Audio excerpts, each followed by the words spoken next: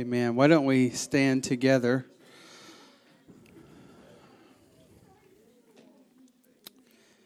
Amen. Are you thankful to be here tonight? Amen. I'm thankful to be here. Amen. Why don't we open this service with a time of prayer? Invite the Lord here. His presence is already here. We want him to have his way. Amen.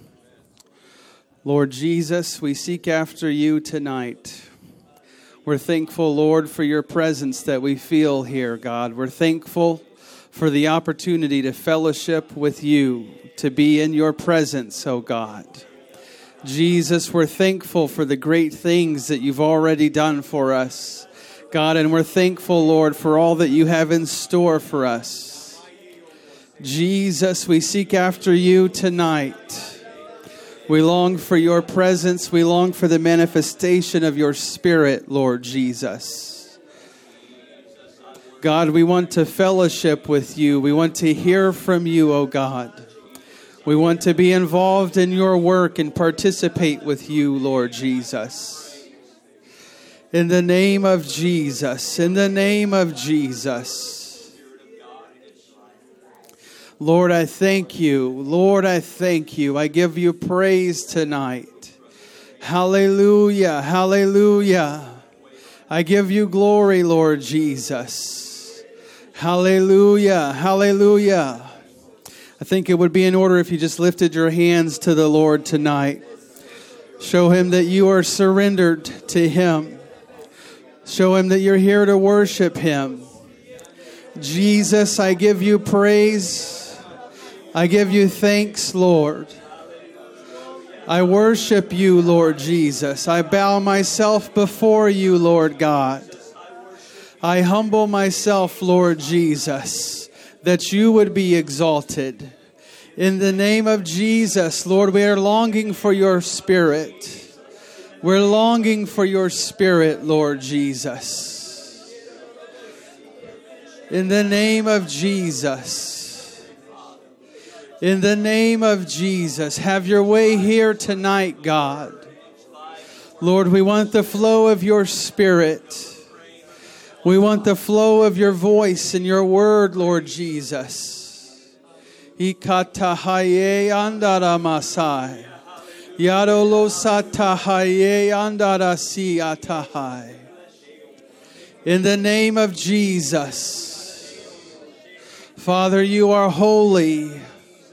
You are wonderful, Lord Jesus. There is none like you, O God. There is none like you and none beside you. You are the King of Kings. Hallelujah, Jesus. Hallelujah, Jesus. Itahaye andaralama satahai. In the name of Jesus, I open my spirit to you right now, God. Lord, I open my heart to you. I open my mind to you. Lord, in your name, I desire to fellowship with you.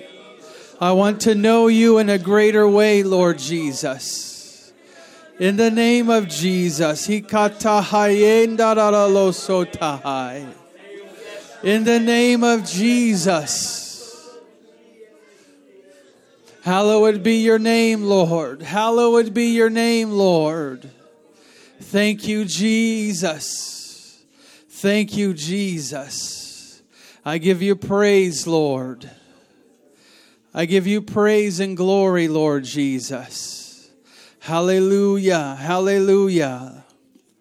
I'm reminded, I was reading to my children recently about the birth of Jesus, and we were talking about how he was born in a manger, in a stable where the livestock are kept, and comparing that to what you would have thought a king might have been born in, a golden crib or silver laden, something fancy and special. And I reminded them, can you believe this? He was the king.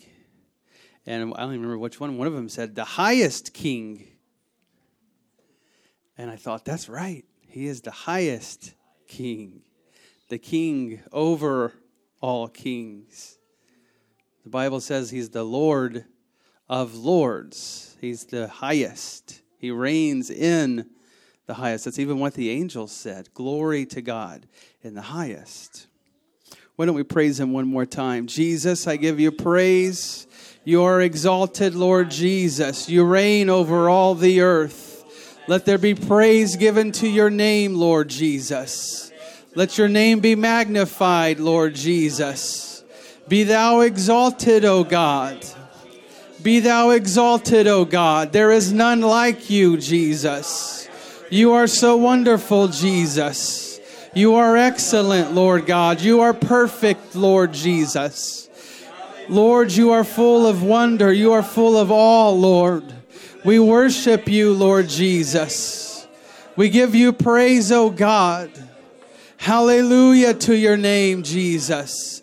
Hallelujah to your name, Jesus. We praise you, Lord. We praise you, Lord. Hallelujah. Hallelujah. There is none like you, Jesus. You are my King. You are my Savior. You are my Lord. I thank you for it. Hallelujah. Can we give the Lord a hand clap of praise?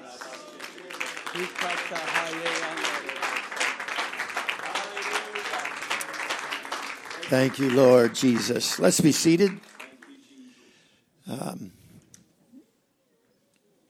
Elder Hart asked me if I might want to take a couple minutes and just talk to you a little about our trip.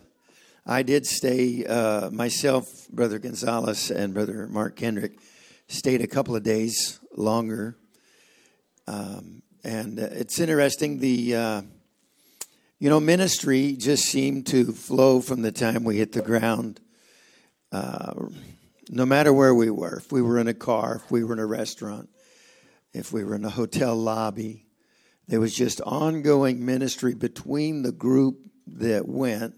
There was 7 of us, including Brother Laksamana. And, of course, I'm still marveling at the flow of ministry that took place in the conference that we were at. We kind of dubbed it a hybrid conference because it was a district conference, and then we did whatever it is that we do there in the middle of all that. And it seemed like the Lord just really moved among the people. How many's never been out of the country?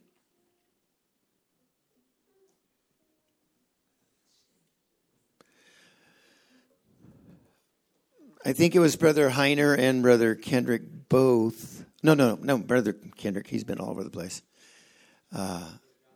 Brother Johnstone, yeah, they had, this was all very new to them, and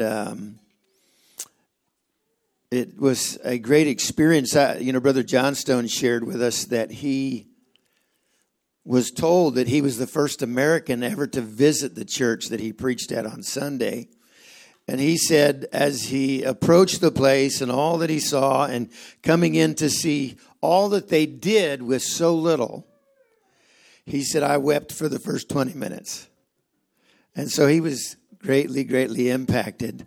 One of the things that, I realized some time ago is, you don't necessarily feel like you have authority everywhere you go. Authority to minister. And for me, that was kind of a road of, being very local at one time, and then it seemed to expand to different places as I traveled and then became very evident. And so for an individual who has ministered on the local scene and then to go abroad and be involved in ministry and experience the flow of ministry and the authority to minister is very impacting to an individual. Brother Kendrick made some comments on Sunday that he expressed appreciation that the ministry that he had received through the years had prepared him to go and be a part and do all that he did. The Philippines obviously is a very different country than we have here in America. Some of the roads have lines on them. Some of the cars actually use the lines. Very few. I think only on the freeway. If there is, well, it didn't matter how many lanes there are, there's typically 6 abroad. Everybody vying for positions from semi-trucks, buses, cars, motorcycles, many motorcycles, bicycles, and what they call a tricycle, which is literally a taxi on 3 wheels. Some have motors, some they pedal, and that's the cheapest form of transportation. But if you can imagine all of this all the time on the same roads and everybody vying for position, it is something to behold. Now, I think the riding there is treacherous. You have to make a mental adjustments, and sometimes you just don't want to watch. When I left the service that I ministered to on Sunday, the young man that was driving, at one point, the restaurant we were going to was over there, and we were way over here. There were 6 lanes, and he just turned the car and headed across. I looked to my right, and there was a bus going 45 miles an hour. He says, "It's okay. They'll stop. They know me, or I know them," or something. And I'm thinking, sure. Now, there does seem to be kind of a golden rule that you only want to be traveling at a speed that at any given moment you could come to a complete stop. Because there are constantly people pulling in front, and pulling in front. And did we ever see a collision? Oh, that's true. And that was on the highway. Yeah. One collision that we saw in all of that, and it was just masses. You may have shared that one day we drove 68 miles in 4 hours. How far is it to Prosser? 50 miles, 4 hours. So we spent a lot of time in vehicles. We were thankful for the air conditioning, but we got tired of the air conditioning because you couldn't be outside. It was just so humid and hot. Food is interesting. If you're talking to a group of Filipinos, they will say, "Did you like the food?" Now, if you're going to be honest, you have to come up with an answer and say, "Well, it was really interesting." And I could tell for the other Filipinos, it was very familiar. But to say it was good, well, maybe there was a couple items that was okay. Very different. A lot of fish and a lot of the smell of fish. I don't know how they seem to just get it in everything. And everywhere. You're looking around for fish heads. It's very strong. The people, they're a beautiful people. They're a warm people. They're a loving people. They are so kind, and they speak better English than I do. I mean, they speak proper English. You don't find much slang.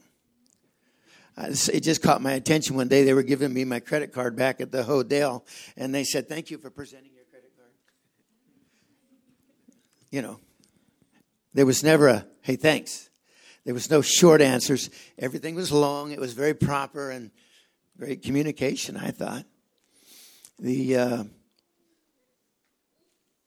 sat down after Sunday and kind of debriefed, I think, for a couple of hours, and each person shared how each person's experience was so different than the other.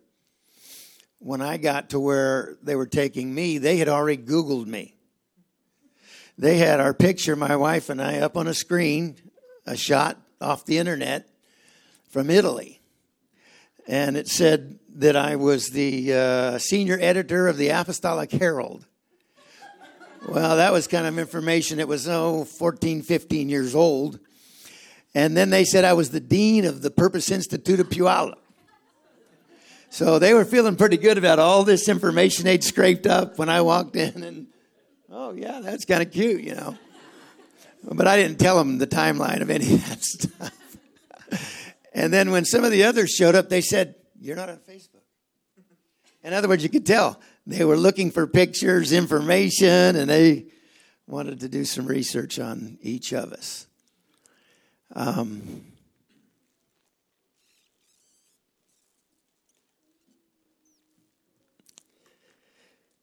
You know, there are times in ministry when there is, if I can say it this way, role shifting.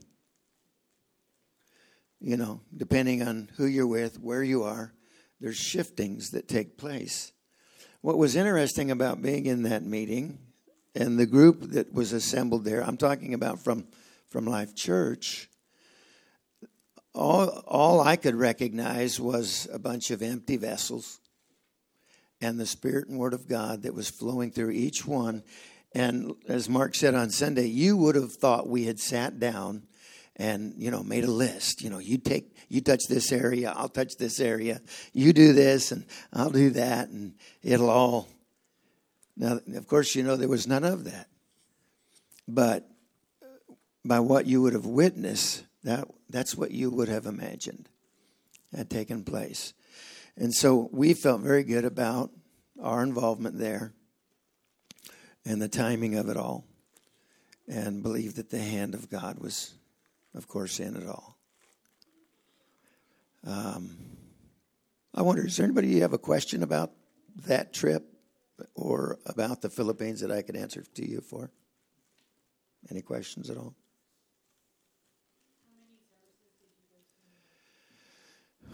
We started on an evening service. Do you remember what day that was?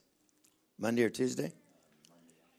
Monday afternoon, and then it was Tuesday all day, starting in the morning, going into the evening. And then Wednesday we flew out. Wednesday we drove out. So it was 2 days, but it was like nonstop, one after the other, after the other, after the other. Brother Hart said 12 sessions in that day and a half. There was about, they were saying around 200 people. I'd say it was probably a little short of that. Pastors and their wives. I was appreciative of the fact that they were all ministers. Now, let me say this to you. It is easier oftentimes to minister where there's only a few ministers. And I'm going to tell you why. People, us common folk, we engage. What happens when you get a room full of pastors? You know, everybody's kind of keeping each other at bay. And so when we walked in there, the feeling that we had was not positive. It was like us on one side of the room, them on the other side of the room, and there was like this divide. And I'll just say that, you know, sometimes it's that way. But we also know that to impact as many people as possible, we had to be able to impact that group. Now, in ourselves, we don't have a clue what to do, how to approach. But as we waited on the Lord, God gave direction every single moment. And you can count on that. There was a tremendous breakthrough there, I think, right from the very beginning. And that's why there was such a strong flow of ministry. Any other questions?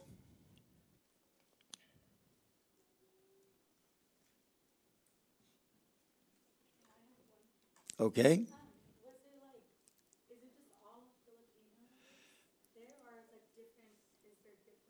No, there's 100 million Filipinos in the Philippine Islands. There's 40 million Filipinos outside of the Philippines. There's a lot of Filipinos on the planet.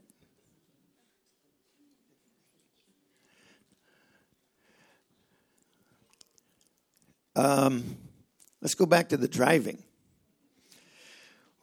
There's a place called the Tagaytay region, which is mountainous, hilly ridge, road on top.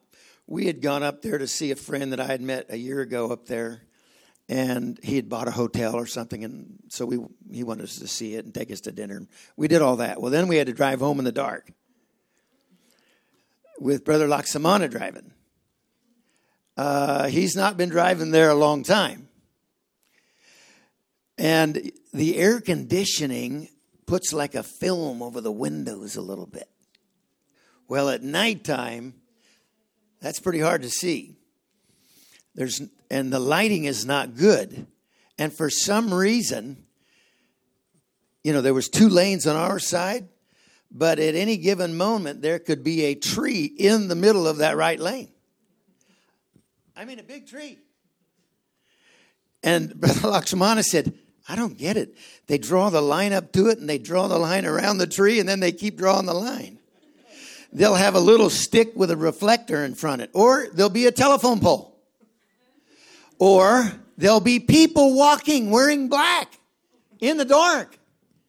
And so I was on the right side in the front, and so I was watching with him. I was watching him to see what he was looking at, and I was watching ahead, and I'd say, tree! There's a tree! People! There's people! He'd swerve. And I thought to myself, how could they have done this? But it seemed to be everywhere. And or the road could just drop off on the side. But you didn't necessarily want to drive in the left lane either. Because those cars going the other direction, they didn't stay on that side of the line. Anyhow, it was very interesting and treacherous to ride in cars over there. Get this. Anybody been to New York City? What's the sound of New York City? Beep, beep, honk, honk. Get out of my way. There was none of that. Once in a while, you'd hear a beep, but that was usually just somebody saying, hey, I'm coming up side of you. Look out. Go around. And so what is interesting is the majority of their driving is you just show intent. And if you can get your nose in front of anything, you got the right of way.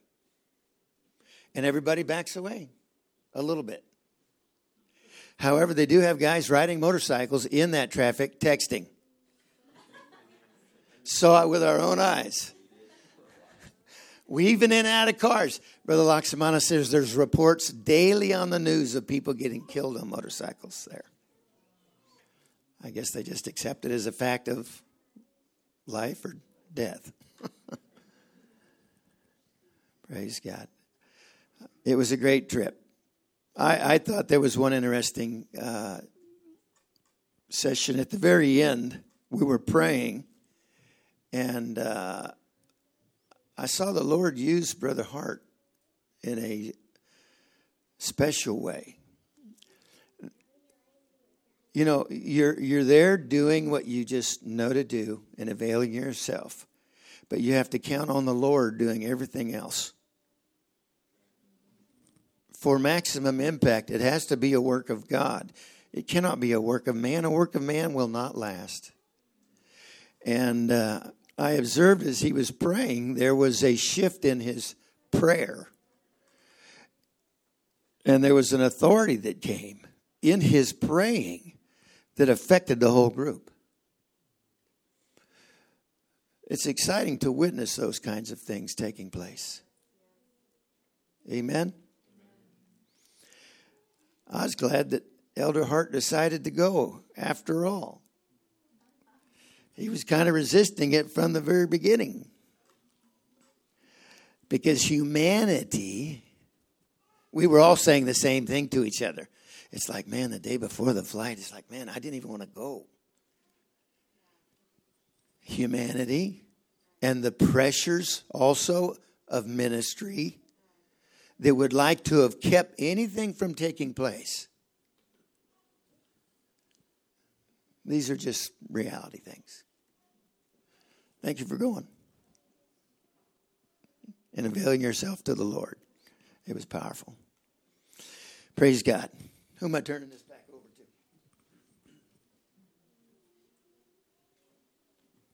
Praise God.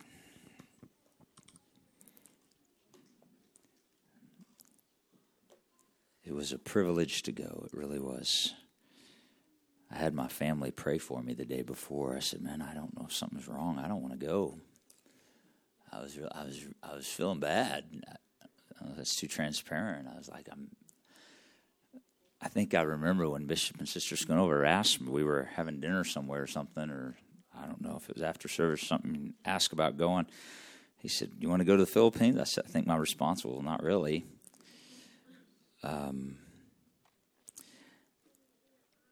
You know, we talked quite a bit Sunday about vessels, about being vessels. And Bishop alluded to that and what we witnessed. And we shared some of that Sunday, what we witnessed among the different ones and the vessels that were there.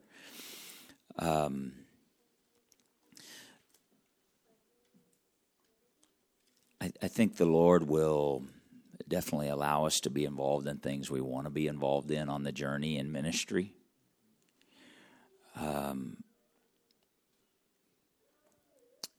As we seek to, by His grace, grow in Him, He expects that there comes an understanding that we don't get to pick and choose. He does. And I'm still learning that. But I think that's important as a vessel, that we know He picks and chooses, we don't.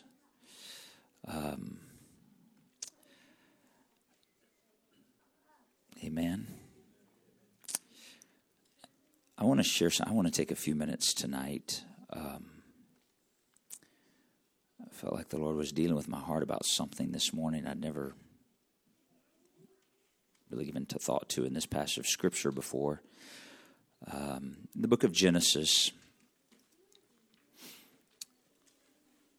We know the story of Joseph. I'm not going to try to read a ton of Scripture tonight. I just want to, I want us to see something in this story the Lord began talking to me about a little bit this morning.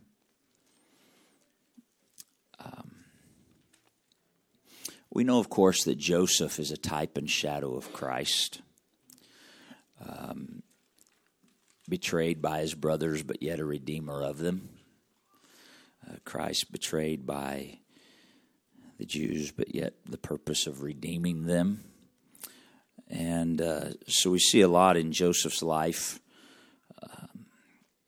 Probably one of the stories of the Scripture that I find myself going back to more often than many others for whatever reason. I love the book of Genesis anyway. That's probably another reason. But Joseph, of course, was sold by his brothers. He had dreams. God gave him dreams. And in his zeal, we'll call it his excitement about what God had revealed to him in dreams, in that excitement, he began to just share it. And he probably thought, I would assume, that, they're going to think this is neat. I want to, it's neat. You ever share something with somebody and you thought it was neat and they didn't necessarily think so? No pointing fingers. But that's sort of what happened to Joseph, right? He shared it. He was excited because God had dealt with him in a dream. And made his brothers, the Scripture says, they hated him the more. Of course, his dad just pondered the things that were shared. So they sold him, dropped him into a pit. Some slave traders came along. They took the opportunity to make some money, took him up out of the pit, sold him off. He went down into Egypt, began to work in a man named Potiphar's house. Most of you know the story, right? You can read it in the last 10 chapters of Genesis. Potiphar's house, he began to apply himself. The Scripture says of him when he was there, and the Lord was with Joseph.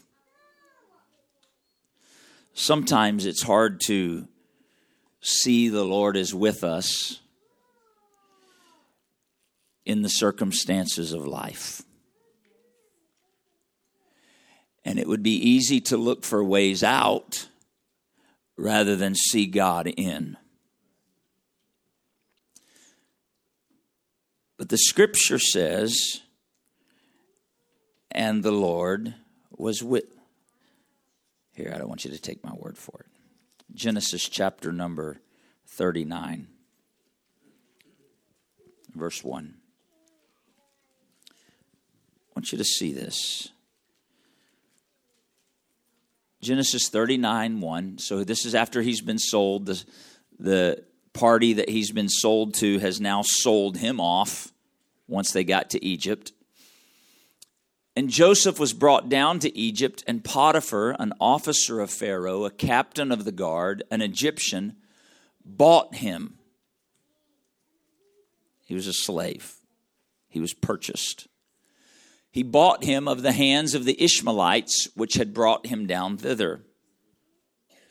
Well, if we stopped there, it thinks, man, what a lot in life.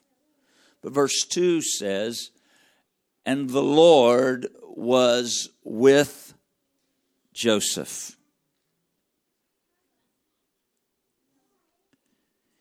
And he was a prosperous man. It almost doesn't go together, does it? And he was in the house of his master, the Egyptian. Here's a Hebrew. Here's an Egyptian. The Egyptian owns the Hebrew. He was sold by his brothers, wronged for a dream, and the Lord is with him. And he's prosperous. Now, as if that's not enough, look at the third verse. And his master saw that the Lord was with him. It was evident to the world that the Lord was with him. I don't know if it was evident to Joseph or not. The scripture doesn't let us have that insight. I wonder about that. I wonder if he felt like the Lord was with him or not. But the scripture declares he was, and the world recognized that the Lord was with him. There are circumstances you will be in life, and that I will be in life. And if you've lived any time, you've been in life. That if you and I focus on the circumstances, we may question whether the Lord is there. If we're focused on the circumstances. Circumstances are not an indicator of whether the Lord is there or not necessarily. The Lord was with him. The master saw that the Lord was with him. And the Lord, in that condition and in that place, made all that Joseph did prosper. Question. Did that benefit Joseph?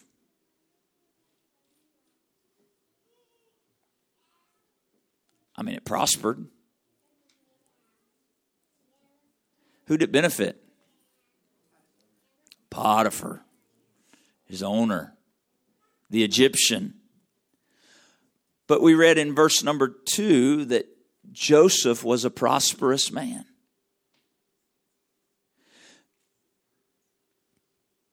See, it's very difficult for us not to think in the natural. And so when we read that word, all that he did, made all that he did to prosper, we think about how it prospered an Egyptian in the natural. We don't consider that the Lord was doing a spiritual work in Joseph's life that was prospering him spiritually. And that happens to us. We look for things in the natural to be the measure of whether God's prospering us or not.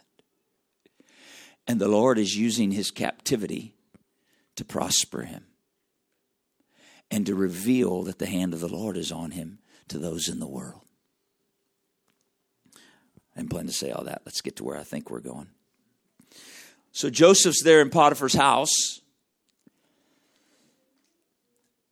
Potiphar sees the hand of the Lord on him, sees so much that's happening that Potiphar puts all that he has in Joseph's hand, the scripture says, his whole house. Turns it over to this Hebrew. And Potiphar's wife began to desire Joseph, turned her eyes on him. You can read it there in that chapter. She began to appeal to him. Joseph, a man of integrity, a man of God, a man of moral character, says to her, look, your husband, my master's not withheld anything in my house in his house except you. Why would I do this thing to him? And he continues to resist her reaching towards him until finally one day when he's in the house, she lays hold on him. Seeking to preserve his integrity, he wrestles himself out of his coat and flees. Well, her feeling the shame of rejection when her husband comes, well, she screams and guards or whatever come in. And then when her husband comes home, she has Joseph's coat that she held on to, and she fabricates the story that said, this Israelite, this Hebrew that you brought into our house tried to take advantage of me today, and when I cried out, he fled, and I held his coat. And of course, Potiphar believed his wife lying about Joseph, and Joseph was sent to prison. It's interesting. Verse 20 of the same chapter, watch this. Joseph's master took him. And notice where he put him. He put him in the prison, but not just anywhere in the prison. He put him in the prison in a place where the king's prisoners were bound. Why was Joseph, a Hebrew, put in the place where king's prisoners were bound? Well, you know the whole story. Was he the king's prisoner? No. But yet, the wrong actions, the dishonest actions of Potiphar's wife caused his master to put him in a place where king's prisoners were bound, even though he wasn't a prisoner of the king. It would seem that the Lord's hand was in all of this, and that him ending up in the place where king's prisoners were bound spoke to the fact that he really was a prisoner of the king. He just didn't know it yet.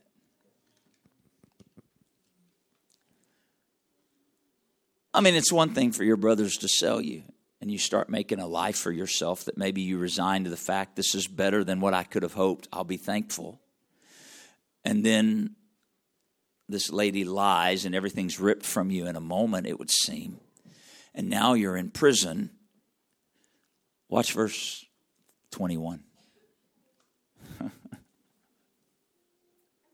But, see what that says? The Lord was with Joseph. How is God with me in this? How could this be God? The Lord was with Joseph, showed him mercy. Are you kidding me? Is this what mercy looks like? Apparently so. When God is directing a man's steps, a God who knows the end from the beginning, this is what mercy looks like. Showed him mercy and gave him favor in the sight of the keeper of the prison. The Lord's with him. The Lord's with them. The Lord's with him. Now in verse 40, or in chapter 40, again, we're not going to read a lot of scripture. We find that in time to come, all of the prison is under Joseph's hand. He's still a prisoner, but it's all under his hand. And the king's butler and baker end up in prison. They have dreams. Joseph interprets their dreams, telling the baker, hey, in 3 days the king's going to take your head off. Telling the butler, in 3 days the king's going to restore you to your rightful place. Watch verse 14 of chapter 40. He's speaking to the butler that's going to get returned to his position in the king's palace. And Joseph says to the butler, think on me when it shall be well with thee. In other words, he's saying, hey, remember me when you get back into that desirable place. Think on me when it shall be well with thee, and show kindness, I pray thee, unto me. And make mention of me to Pharaoh, and bring me out of this house. Just in case you think he didn't really want to be out of there. Watch verse 15. This is the only time I can find this language in Joseph's speech. Watch verse 15. For indeed I was stolen away out of the land of the Hebrews. And here also have I done nothing that they should put me into the dungeon. This may seem harsh. This is the only time I find Joseph speaking as a victim. It's the only time in all of the chapters that I find him speaking as a victim of his circumstances.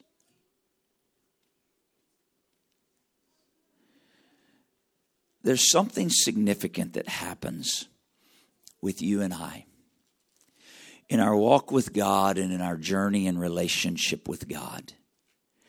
When we move from a place where our communication about where God has us is no longer communication from a place of being a victim.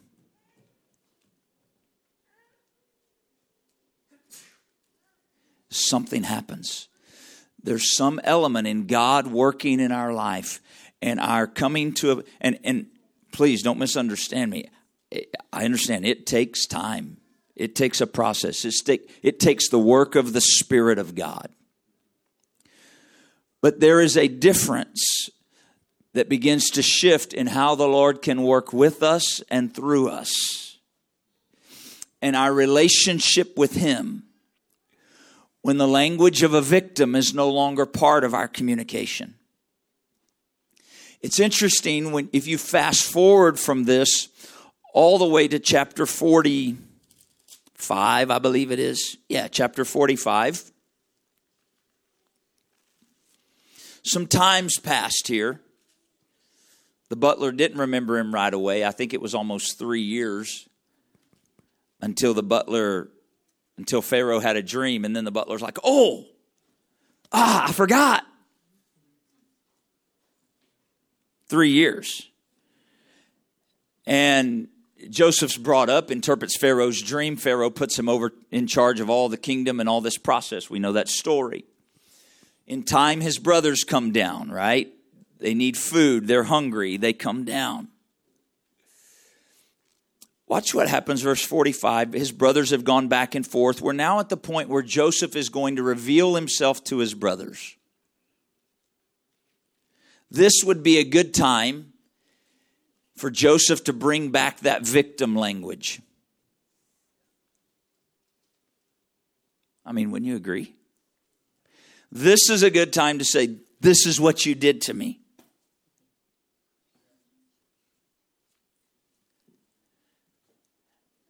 But watch. Verse 45, or chapter 45, verse 1. Joseph could not refrain himself before all them that stood by him. And he cried, cause every man to go out from me. And there stood no man with him, while Joseph made himself known to his brethren. So he cleared the room, so no Egyptians were in the room. Verse 2, he wept aloud, and the Egyptians in the house of Pharaoh heard. And Joseph said to his brethren, watch his words, I'm Joseph, doth my father yet live? Well, that's a stark reality all of a sudden. And his brethren could not answer him, for they were troubled at his presence. Joseph said to his brethren, come near to me, I pray you. And they came near. And he said, I'm Joseph, your brother, whom you sold into Egypt. Now they're probably bracing themselves and going, here it comes.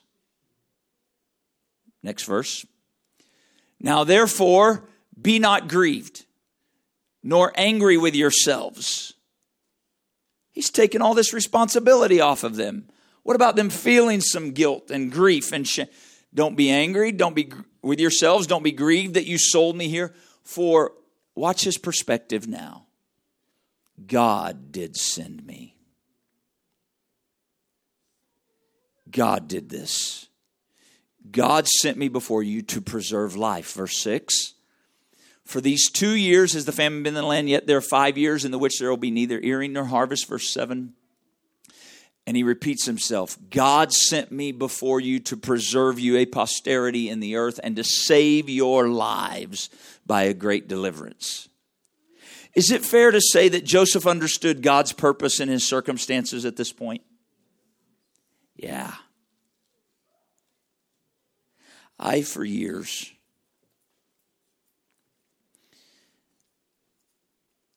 would battle with being a victim. You've heard the testimony of my life. I won't walk you back through it again. And I'd find myself getting pulled in. And then, but knowing God's healed me. God's delivered. What's going on? How? And it would be easy to begin to, in times of, should we say, despair, doubt, fear, whatever, circumstances changing, it would be easy to go back and begin to use what I'll refer to again as victim language. Well, this happened to me when I was young.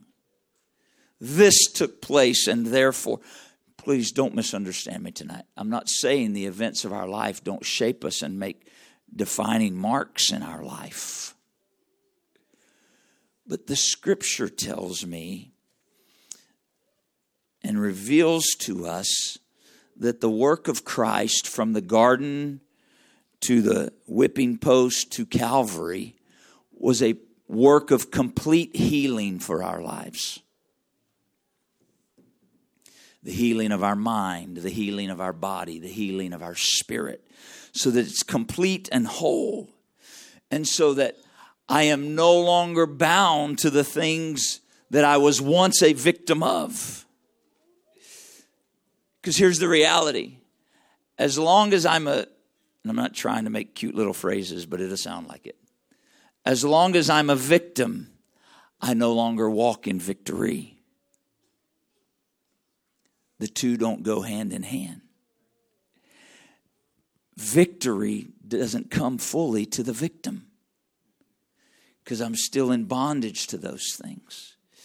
The plan of God, when He redeemed us, those things that held us in captivity, those things that held us in bondage, the sin, the shame, the guilt, the pain of the past, those things that held us captive, when He redeemed me, when He redeemed you, when I went down in the waters of baptism in the name of Jesus Christ and He washed away sin, it redeemed me. That's why, Acts 2:38 is often misquoted. Right? You could quote it maybe. Now you're a little nervous, like, hold on, if it's often misquoted. Acts 2:38, right? Then Peter said unto them, help me, repent and be baptized, every one of you, in the name of Jesus Christ for what? For the remission of what? The remission of sins. Right? Be baptized in the name of Jesus Christ for the remission of sins. It doesn't say the remission of your sins. It just says the remission of sins. What does baptism in the name of Jesus Christ do? When I am truly repentant, when godly sorrow has come and taken hold of my life, and godly sorrow produces repentance not to be repented of.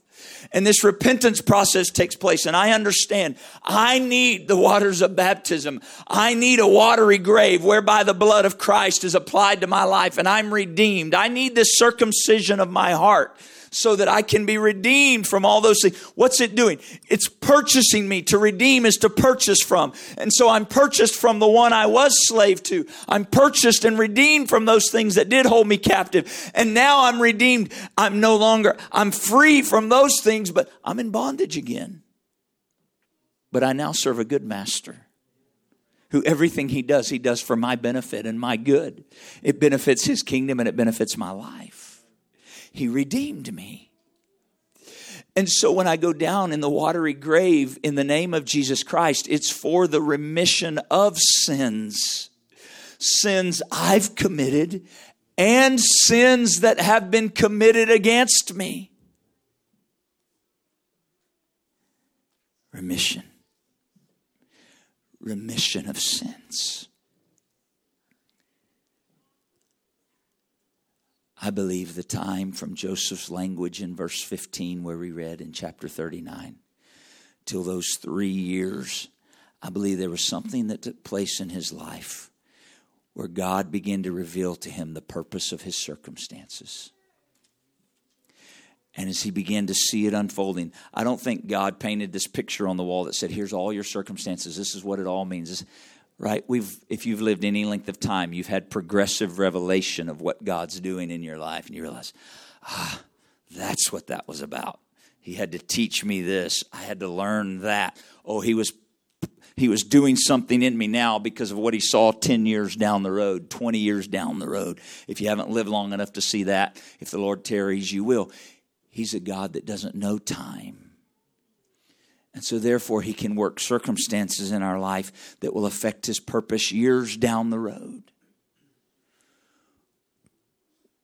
One of the places of healing that brings great victory and allows us to be a vessel that he can flow through more freely is when he heals us so that we're no longer a victim to the things of the past.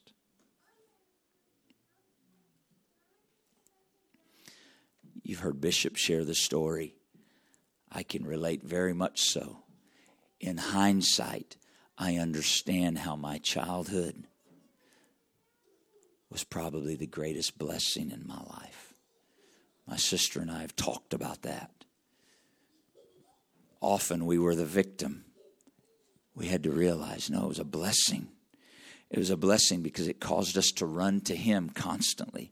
It was a blessing because had we been raised by our biological father, the Lord alone knows where we would have ended up in life and what would have been put in us and what we would have been taught and where our lives would have been directed. Stand with me tonight. He knows the end from the beginning.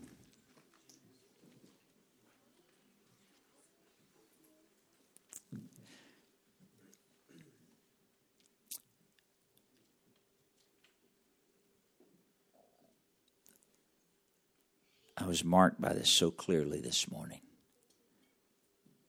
The difference between a victim and victory. The difference between a victim and victory. I'm not trying to make light of any pain you've suffered, you understand. But the Lord's suffering was to redeem you from that pain, so that you and I can live and walk in victory.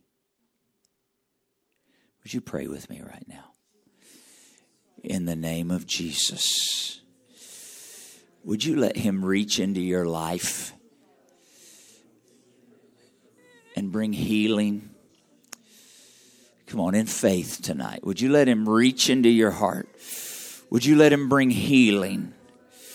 Would you let him remove some deception that maybe the enemy's tried to plant to get you to hold on to victim language that is at times restricted things that God would want to do? Would you be willing to release some of those things to the Lord tonight and recognize Calvary paid it all? Lord, the pain, the hurt, those things in my life, I release language that speaks of being a victim. I need your healing in my life, Lord. I'm not dismissing it like it never happened, Lord. I'm bringing it to you and understanding you've paid the price. You bring healing. You bring healing. You bring healing, Father. I release it to you. I release it in forgiveness. As you forgive me, so I forgive, Father. As the example of Joseph, so help me. Let me release and see your purpose in the circumstances. By the grace of God, I pray to see your purpose in the circumstances. That healing complete and whole would come. That victory complete and pure would come. In the name of Jesus. In the name of Jesus. In the name of Jesus. In the name of Jesus. You know, the Lord has dealt with us the last month and a half, quite a bit about how we think, our thinking, the mind of Christ, being renewed in our mind, the renovation of our mind. He's continued to talk to us about that. I believe this is an important part. It is a process, purpose to allow Him to have His process in your life. Sometimes it's acknowledging, you know what, I do fall back to being a victim quite a bit. For me, it was sort of like a crutch. Is that too plain? It was a crutch. It was something I could point back to. Well, this is why I'm the way I am. Well, hold on. I read something in Scripture about if any man be in Christ, old things are passed away, and behold, all things become new. See, the enemy wants to use the idea of being a victim to still hold us captive. When the Lord's saying, I'll make all things new. Does that mean He just causes you to completely forget all of that? No. What He does is He gives you and I His perspective in all of that. So that we can see how what Joseph said, you meant it for evil, but God meant it for good. God's able to take the things that the enemy tried to use to harm, hurt, or destroy. And if I'll recognize, God, use it for your purpose. God, let it serve your purpose. Let it serve your purpose. I'm not condoning or justifying it, but I'm releasing if there's responsible individuals. I'm forgiving as you've forgiven, and I'm purposing to find by the grace of God and the revelation of the Spirit of God, your purpose in this for your glory, for your kingdom. Who knows how many lives it'll save?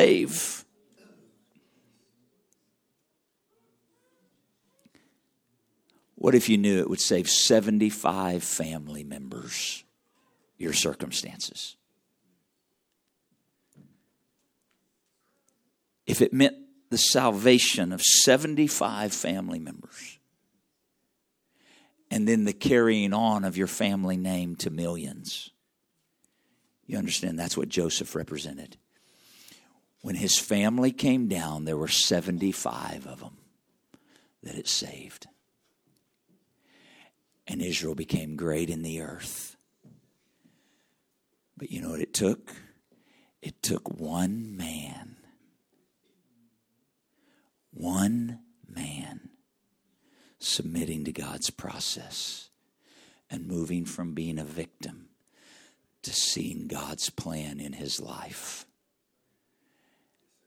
and yielding to it. Pray with me again. We're going to release you tonight in Jesus. Father, by your grace, by your spirit of revelation, by your grace and by your spirit of revelation, I pray an opening of understanding. Come on, talk to the Lord. Talk with the Lord. There's a work of His Spirit taking place right now as we yield and allow Him to do so. Hikatarebo koshiataha maha. Ilamando rekiarara mahashetele diata mahaye. In the name of Jesus, in the name of Jesus, in the name of Jesus. He's interested in complete and total healing in your life. In the name of Jesus. In the name of Jesus. The idea that you have to live feeling this way forever is a lie. The Lord has complete healing. He's trying to shift thinking. He's trying to help you understand. He has a purpose. He didn't choose to do that. Yes, it happened. But He can take it and use it for good as you and I yield to His purpose. In the name of Jesus.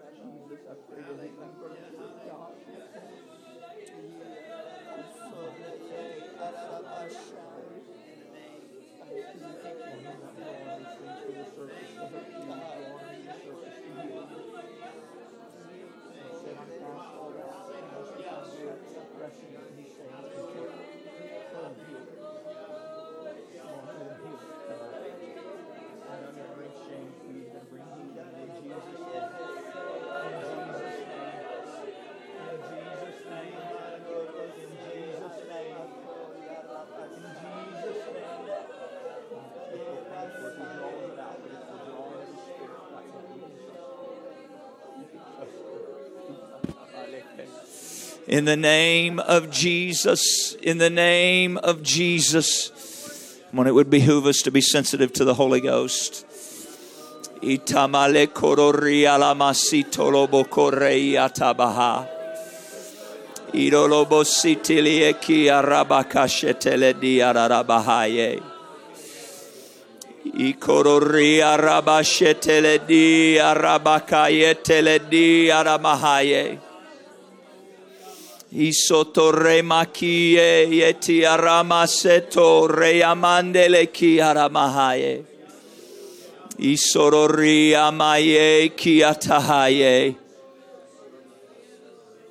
In the name of Jesus, in the name of Jesus, in the name of Jesus.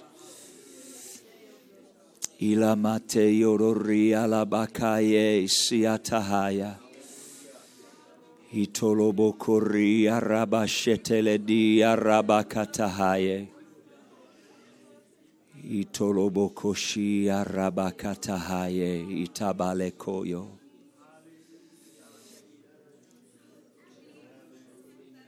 In the name of Jesus. In the name of Jesus. Thank you, Father.